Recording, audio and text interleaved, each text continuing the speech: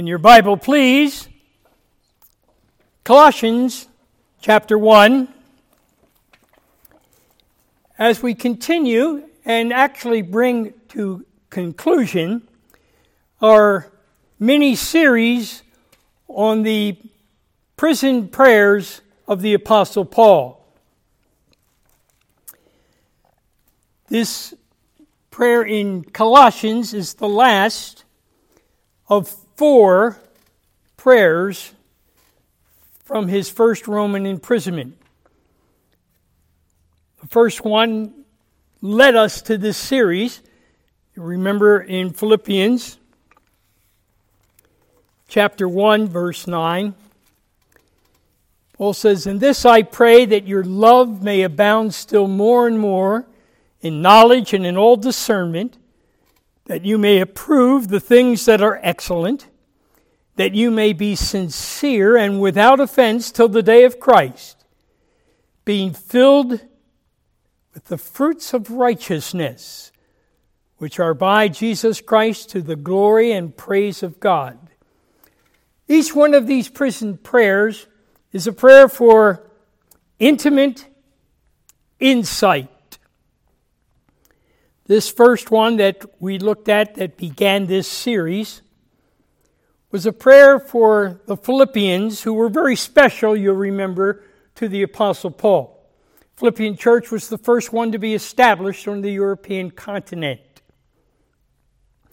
They were a church that participated with him in the propagation of the gospel of Jesus Christ from the very beginning until he presently now writes, AD 61, throughout his entire ministry.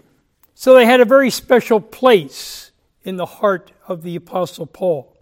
And this prayer is very specific. His prayer for them is to have intimate insight into their performance, that they may be performing, that they may be doing that which is well-pleasing to the Lord, that they may be a people to the praise and glory of God. We then looked at the very first of the 4 prayers from prison, or from that hired home, more literally, in Rome. That was Ephesians chapter 1,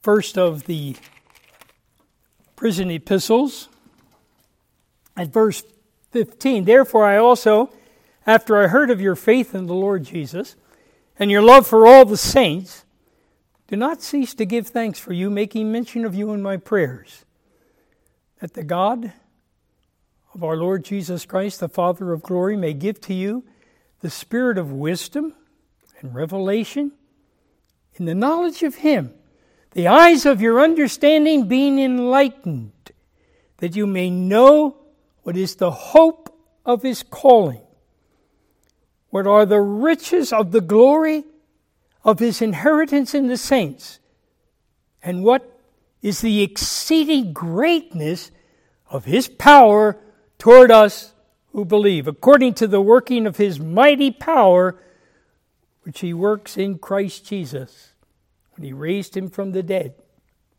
and seated him at his right hand in the heavenly places." Now a prayer for the church at Ephesus. And this prayer concerns God's plan. He wants them, as is true of each one of these 4 prayers, to have intimate insight into the plan that God has.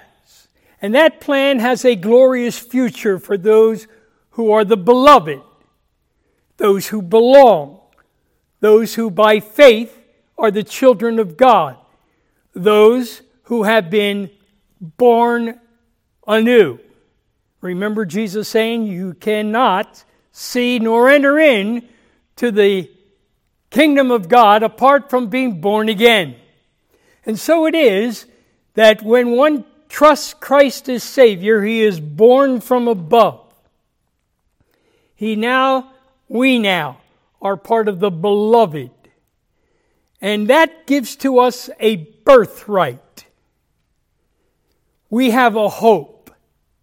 It's not a hope so, it's a hope sure. It's an assurance that we have a glorious future awaiting us simply because we belong. We are His beloved. We have been born again, born from above.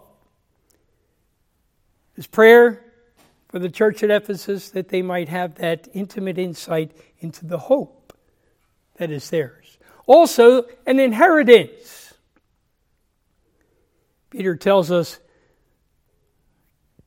we have been born anew to a glorious hope that has an inheritance, incorruptible, that does not fade away, secure, reserved for us in heaven.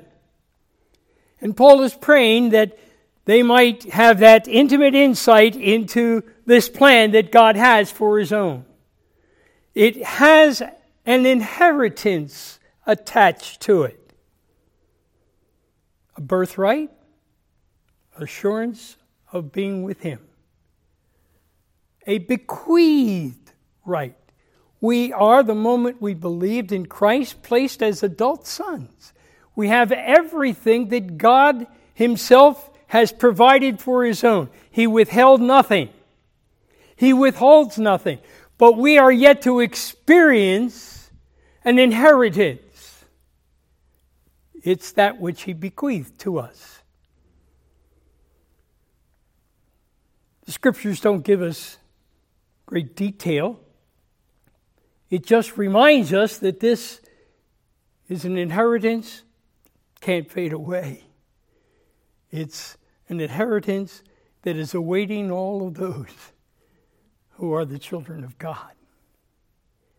And so His prayer is for them to experience, have intimate insight into this plan of hope, inheritance, and also, right now, a plan that has provided for you in this life the power of the resurrected Christ. His prayer was that they might be experiencing what it means to live daily by the empowerment of the personal presence of Christ, His Holy Spirit in us. He then gives us in Ephesians, the 3rd chapter, the second prayer in Ephesians. Remember I said there are 4, 2 of them in Ephesians, 1 in Philippians, and the last one that we're looking at again this morning. In Ephesians chapter 3, verse 14, "For this reason I bow my knees to the Father of our Lord Jesus Christ, from whom the whole family in heaven and earth is named," we're children of God, "that He would grant to you according to the riches of His glory to be strengthened with might through His Spirit in the inner man, that Christ may dwell in your hearts through faith, that you being rooted and grounded in love may be able to comprehend with all the saints," the intimate insight, "with all the saints what is the width, length, depth, height, to know the love of Christ which passes knowledge, that you may be filled with all the fullness of God." A prayer to have more intimate insight into His person. That Christ living in you might become more and more real in your life, to such a degree that He fills your life. And He is a God of great, infinite power to fill our lives. Remember, we saw how the fullness of God, in order to be fully comprehended, has revealed Himself through His names in the Scripture. Elohim, Almighty God, the Creator. Jehovah Jireh, the God who provides. Abraham about to plunge the knife through his son, Isaac, and there in the thicket caught the ram, the provision of substitute. Yahweh, Jehovah, I am the eternal one, the one who has no beginning, no end, the one who from within himself all things consist. And then Papa, Abba, Father. His prayer was that the believers there in Ephesus might be experiencing the intimacy of insight into the fullness of the person of God in Christ Jesus, indwelling us. And that brought us to the last of the prison prayers that we have been looking at the last couple of weeks. Colossians, this morning, verse 9, for this reason, we also, since the day we heard it, that is, our love in the Spirit, do not cease to pray for you, and to ask that you may be filled with the knowledge of His will. And we took time to look at the will of God. It's not something mystical. God has revealed very clearly that His will for us is our sanctification. Paul writes to the church of Thessalonica, this is the will of God. Your sanctification. You're being set apart unto God. God's will is for you to be experiencing what it means to be totally, completely set apart unto Himself. Paul puts it this way in his epistle to the church at Rome. I beseech you, therefore, brethren, by the mercies of God, that you present your bodies a living sacrifice, wholly acceptable unto God, which is your reasonable service. And be not conformed to this world, but be transformed by the renewing of your mind, that you may prove what is that good, acceptable, and perfect will of God. The will of God is that which God desires us to be experiencing, what it means to be set apart fully unto Him. And it begins this separation with a surrender. It has to begin there. There's no other place to begin. We must surrender ourselves to Him, that you may be filled with the knowledge of His will and all wisdom and spiritual understanding, that you may walk worthy of the Lord, fully pleasing Him. This will, which is our sanctification, this will that begins with our surrender of self to Him, is a will in which He desires us to be walking in. It's a new life. In Romans chapter 6, we saw that we are to be walking in newness of life. We've been baptized, spiritually placed into Christ's death, didn't leave us there, and raised with Him unto newness of life, which we are now to be walking about in. And as we walk in this newness of life, it is Christ in us. I have been crucified with Christ. Yet I live. Yet not I, but Christ liveth in me. In the life which I now live in this body, in the flesh, I live by faith in the Son of God who loved me and gave Himself for me. It's a new life. It's Christ in me. It's a life to be walked in His Spirit. Walk in the Spirit, you will not satisfy the lusts of the flesh. Since we are in the Spirit, we should be walking in the Spirit. And this walk in the Spirit, in the new life that we have in Christ Jesus, is a yieldedness to His Holy Spirit in us. And that allows us to walk in love. Walk in love as Christ loved you, gave Himself for you. It begins with surrender, continues by submission, and a service of sacrifice in behalf of others. Walk in love. Walk in light. You're in a wicked world, a dark world.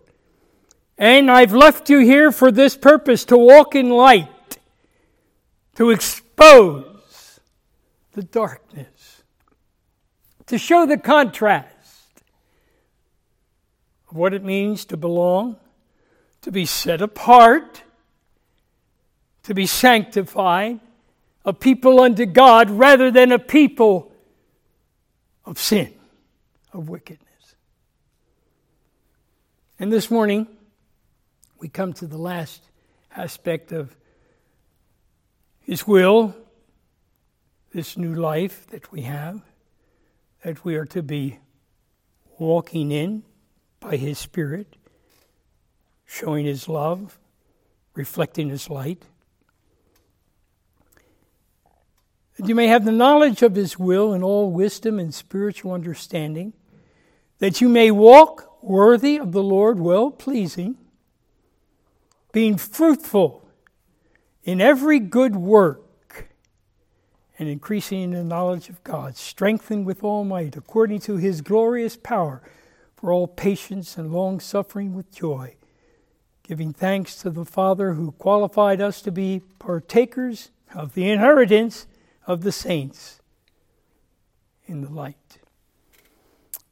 This prayer for the church at Colossae, a church that Paul did not found.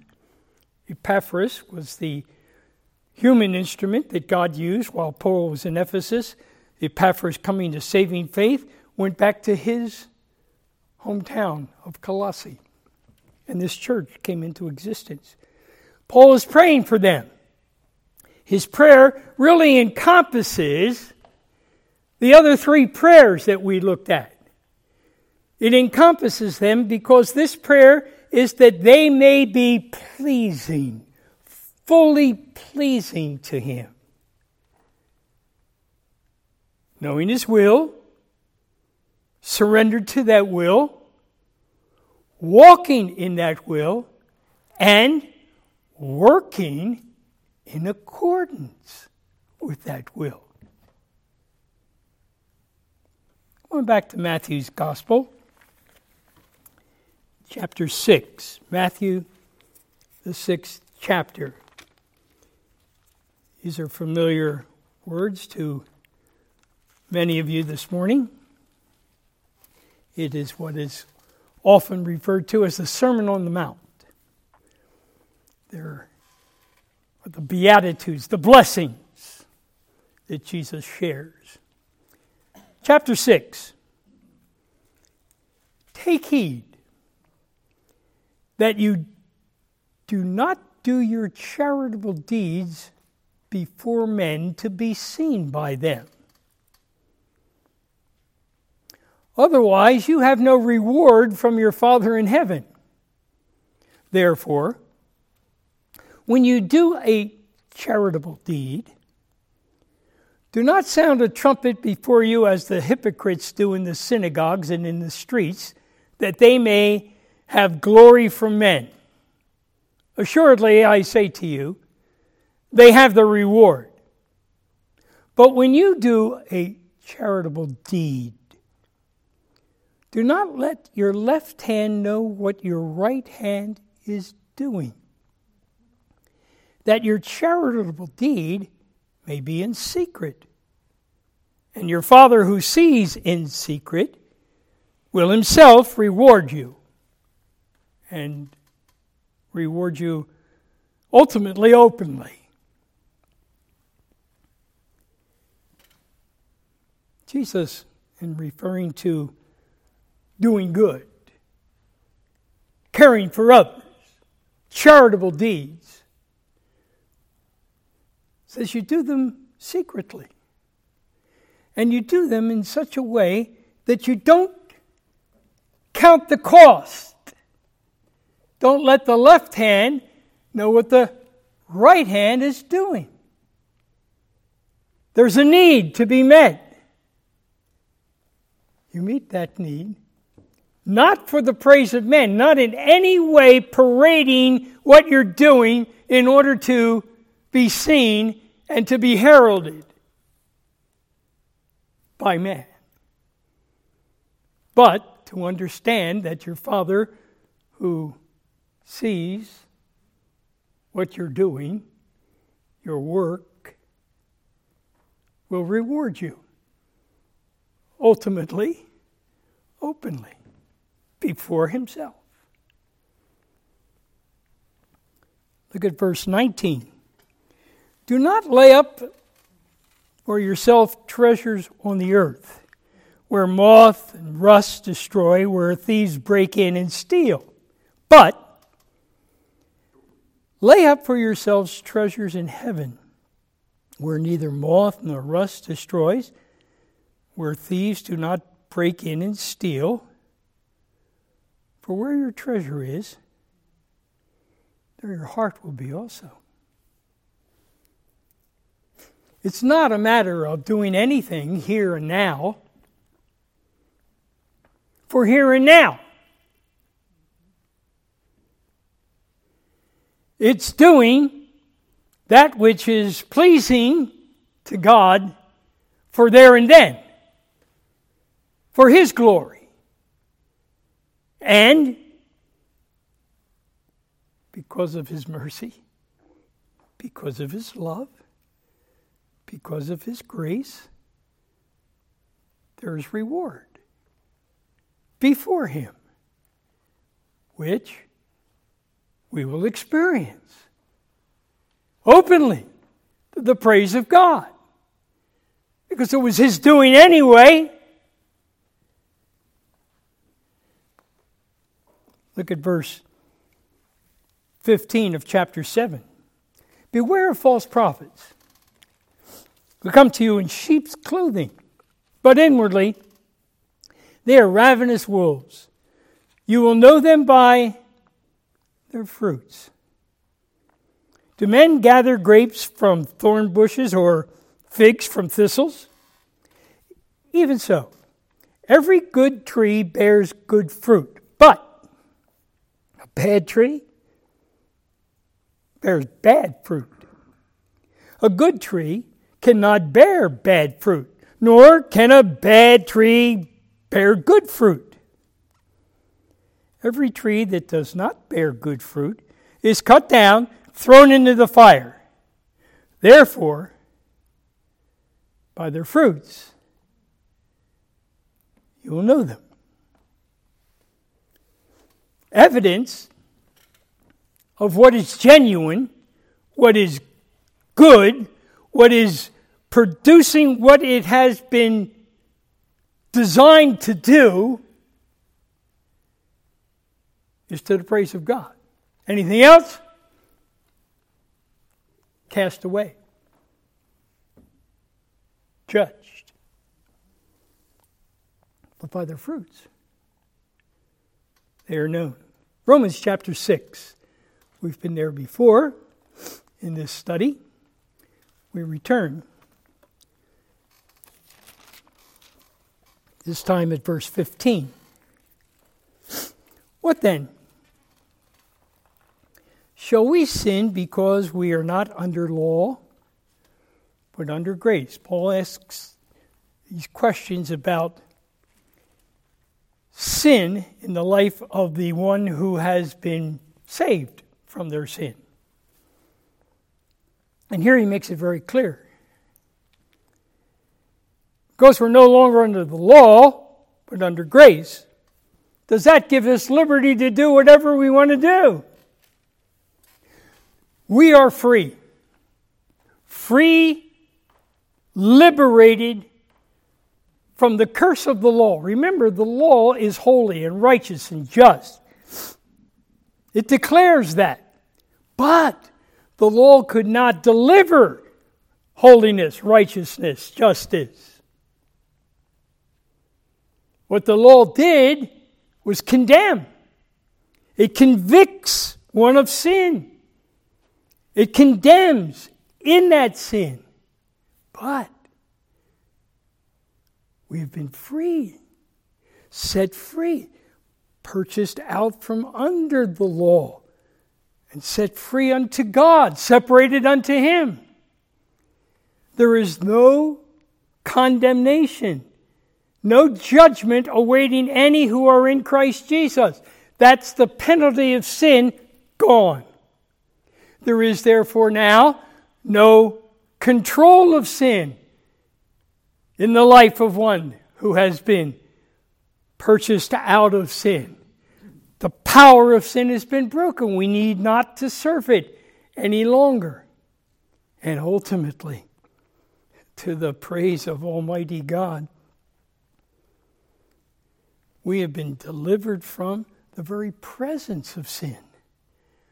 Ultimately, with that hope that is ours to be in His presence, with that inheritance that we await, there is a perfection, a purity with Him forever where sin is gone, never to exist. All of that is because we have been set free. But in that freedom, in that liberty that we have, no longer under the constraints, the condemnation of the law, we are not free to sin. That liberty does not give us a license. In fact, what it does is lay a heavier responsibility. We're no longer under the law.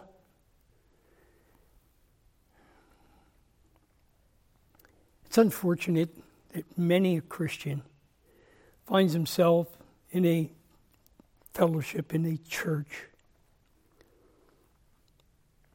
which with all good intention, but lack of understanding,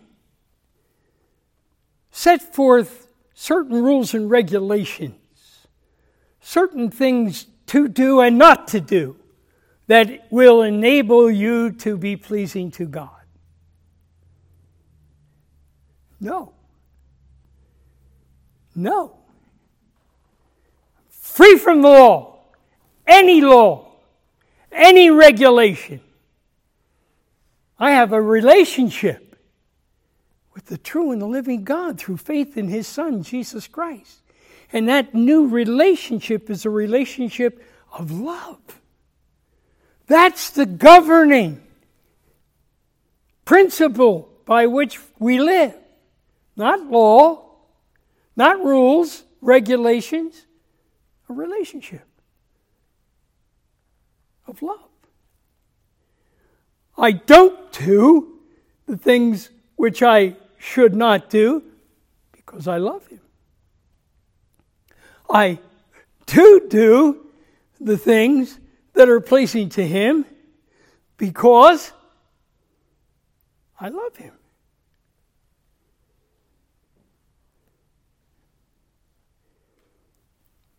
Therefore, we have no license to sin since we are no longer under the law. Do you not know that to whom you present yourselves slaves to obey, you are that one slave whom you obey, whether of sin leading to death or of obedience leading to righteousness? But God be thanked that though you were slaves of sin, yet you obeyed from the heart that form of doctrine, teaching, to which you were delivered. You see, the change that takes place from being dead in our trespasses and sin and alive in our Savior is a spiritual transaction which has absolutely nothing to do with anything but faith. Believing what God has revealed concerning his Son, our sin bearer. It has nothing to do with raising a hand. It has nothing to do with walking an aisle. It has nothing to do with anything outward. It has everything to do with our faith in him. That's what's changed everything. But God be thanked that though you were slaves of sin, yet you obeyed from the heart that form of teaching to which you were delivered. And having been set free from sin, you became slaves of righteousness. I speak in human terms because of the weakness of your flesh. For just as you presented your members as slaves of uncleanness and of lawlessness, leading to more lawlessness, so now present your members as slaves of righteousness to holiness. For when you were slaves of sin, you were free in regard to righteousness. The natural man, we can do nothing that is right before God. What fruit did you have then in the things of which you are now ashamed? For the end of those things is death. But now, having been set free from sin and having become slaves of God, you have fruit to holiness, and the end, everlasting life. For the wages of sin is death, but the gift of God is eternal life. We could do nothing right before God in our sin, but we are no longer slaves to sin, set free, now to produce fruit of righteousness that is right before him. 1 Corinthians chapter 3.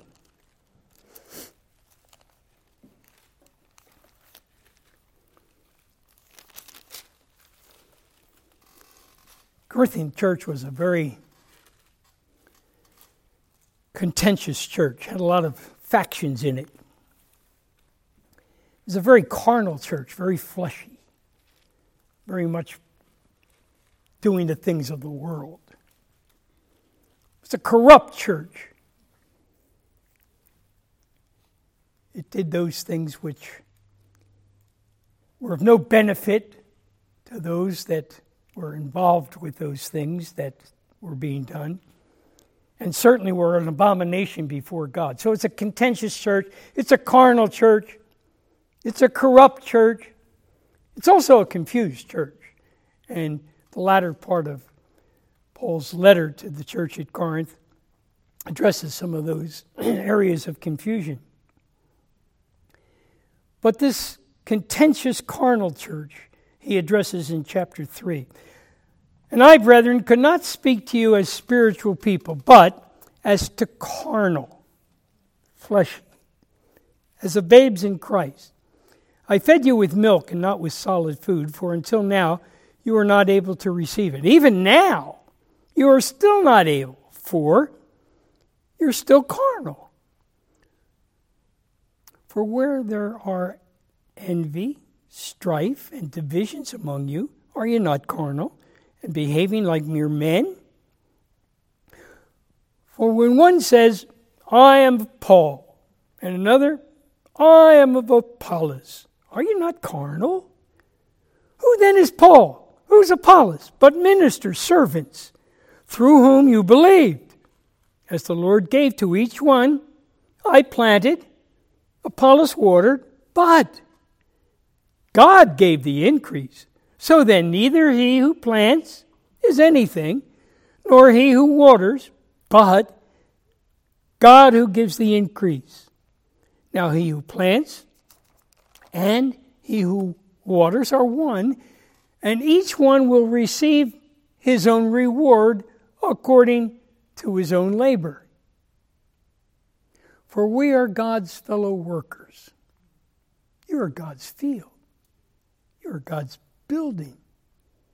according to the grace of God which was given to me, as a wise master builder, I have laid the foundation, and another builds on it. But let each one take heed how he builds on it. For no other foundation can anyone lay than that which is laid, which is Jesus Christ. Jesus with his disciples asked this question, who do men say that I am? Well, some say you're John the Baptist. Others say you're Elijah.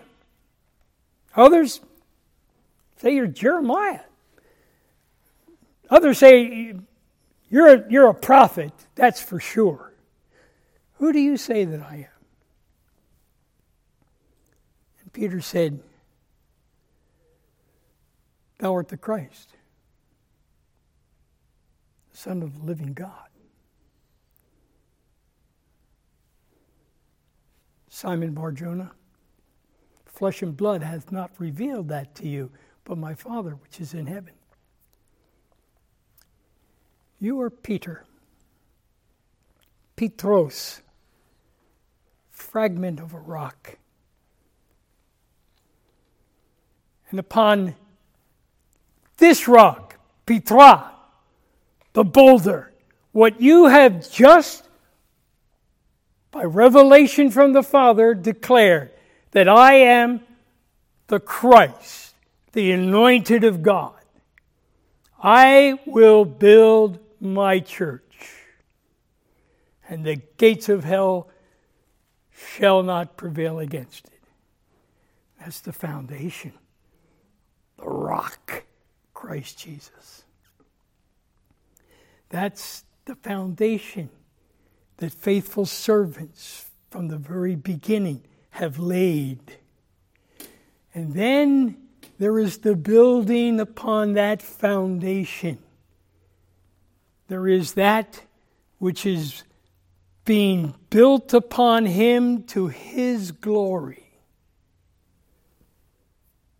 That is, if the ones who build it with the proper material. Now, if anyone builds on this foundation with gold, silver, precious stones, that which is valuable to God,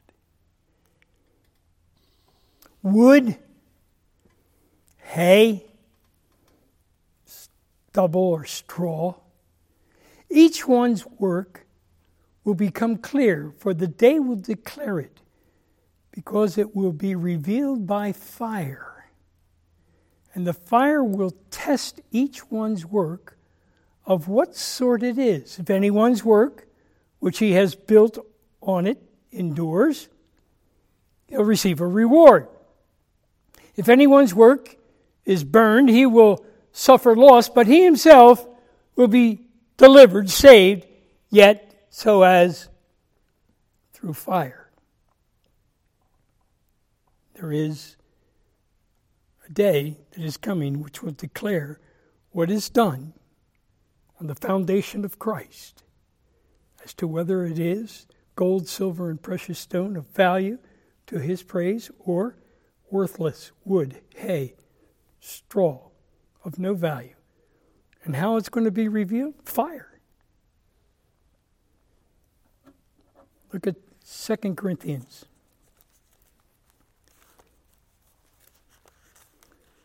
Chapter 5.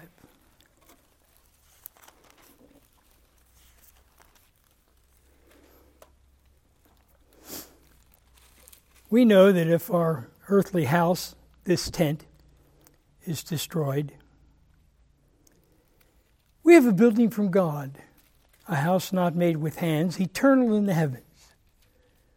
For in this we groan earnestly, desiring to be clothed with our habitation which is from heaven. If indeed, having been clothed, we shall not be found naked. For we who are in this tent groan, being burdened, not because we want to be unclothed, but further clothed, that mortality may be swallowed up by life. Now he who has prepared us for this very thing is God, who also has given us his Spirit as a guarantee. There is awaiting us a tent, a tabernacle, a vehicle in which we will be forever with the Lord. Right now, we're not in that vehicle. We're in a temporary body. And in that body, he's given to us his Holy Spirit, guaranteeing that what is yet to come will come. What God promises, he performs. So we are always confident knowing that while we are at home in the body, we're absent from the Lord. For we walk by faith, not by sight. We are confident, yes, well pleased rather to be absent from the body and to be present with the Lord. In Paul's letters, we'll eventually get back to our study in Philippians. He makes that very clear. He was struggling with staying or going to be with Christ. Going to be with Christ, far better. But in that struggle, he comes to a realization that he has a purpose for being still here. It's for them.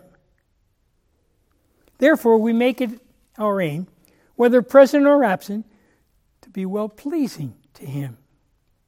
For we must all appear before the judgment seat of Christ, that each one may receive the things done in the body according to what he has done, whether good, valuable, bad, no value. Knowing therefore the terror of the Lord, the righteous judgment of God. We persuade men, but we are well known to God. And I also trust we are well known in your conscience. There's a time of coming for the child of God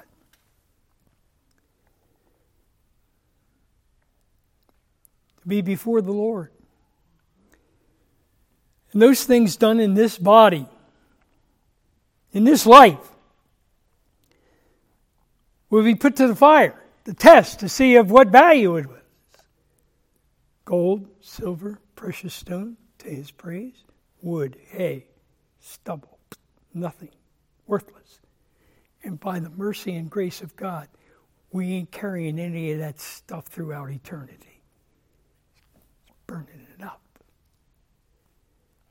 But what really was done to his eternal praise remains.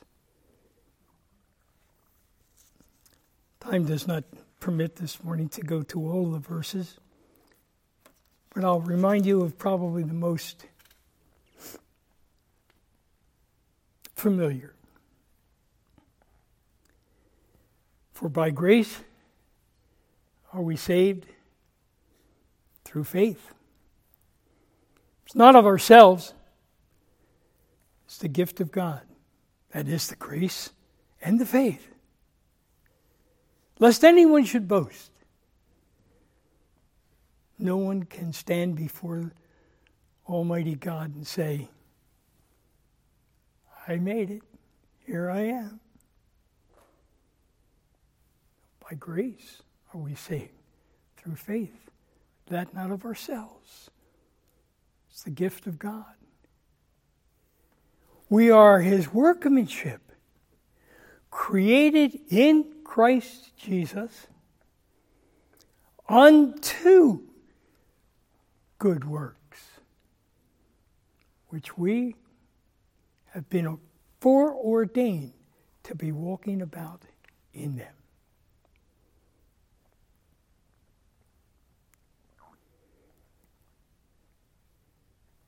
As we surrender to his will, as we walk in that will, we are to work. We are to be doing those things which in this body, at this point in time, are to His praise and the benefit of others. That's why James writes about faith. Faith without works, it's worthless, dead. You say you have faith? I'll show you my faith by my works.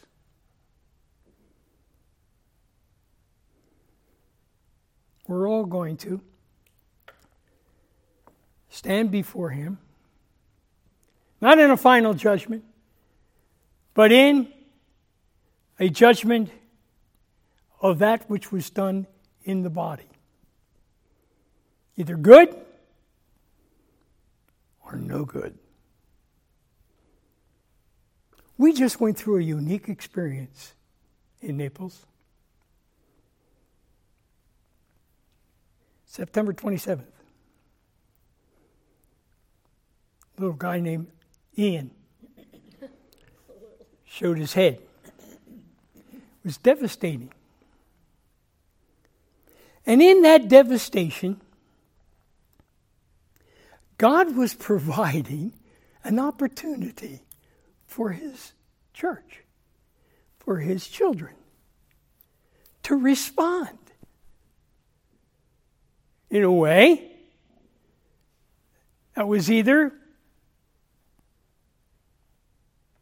disregarding the needs of others or responding to those needs. Unique opportunity. And by the grace of God, each one of us have responded in doing that which is pleasing to Him, or not doing anything. And certainly, that is not pleasing to Him. But it shouldn't take a catastrophic hurricane to make us aware of the opportunities that we have. See a brother in need? You have the ability to meet that need? You do it. Oh, not before men. But you do it. You do it not counting the cost, left hand not knowing what the right hand's doing. But you do it to the praise of Him. And there is reward.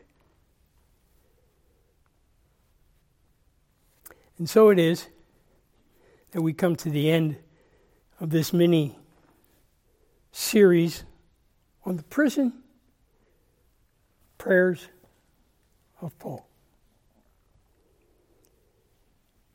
Prayer for the Philippians to perform to the praise of God.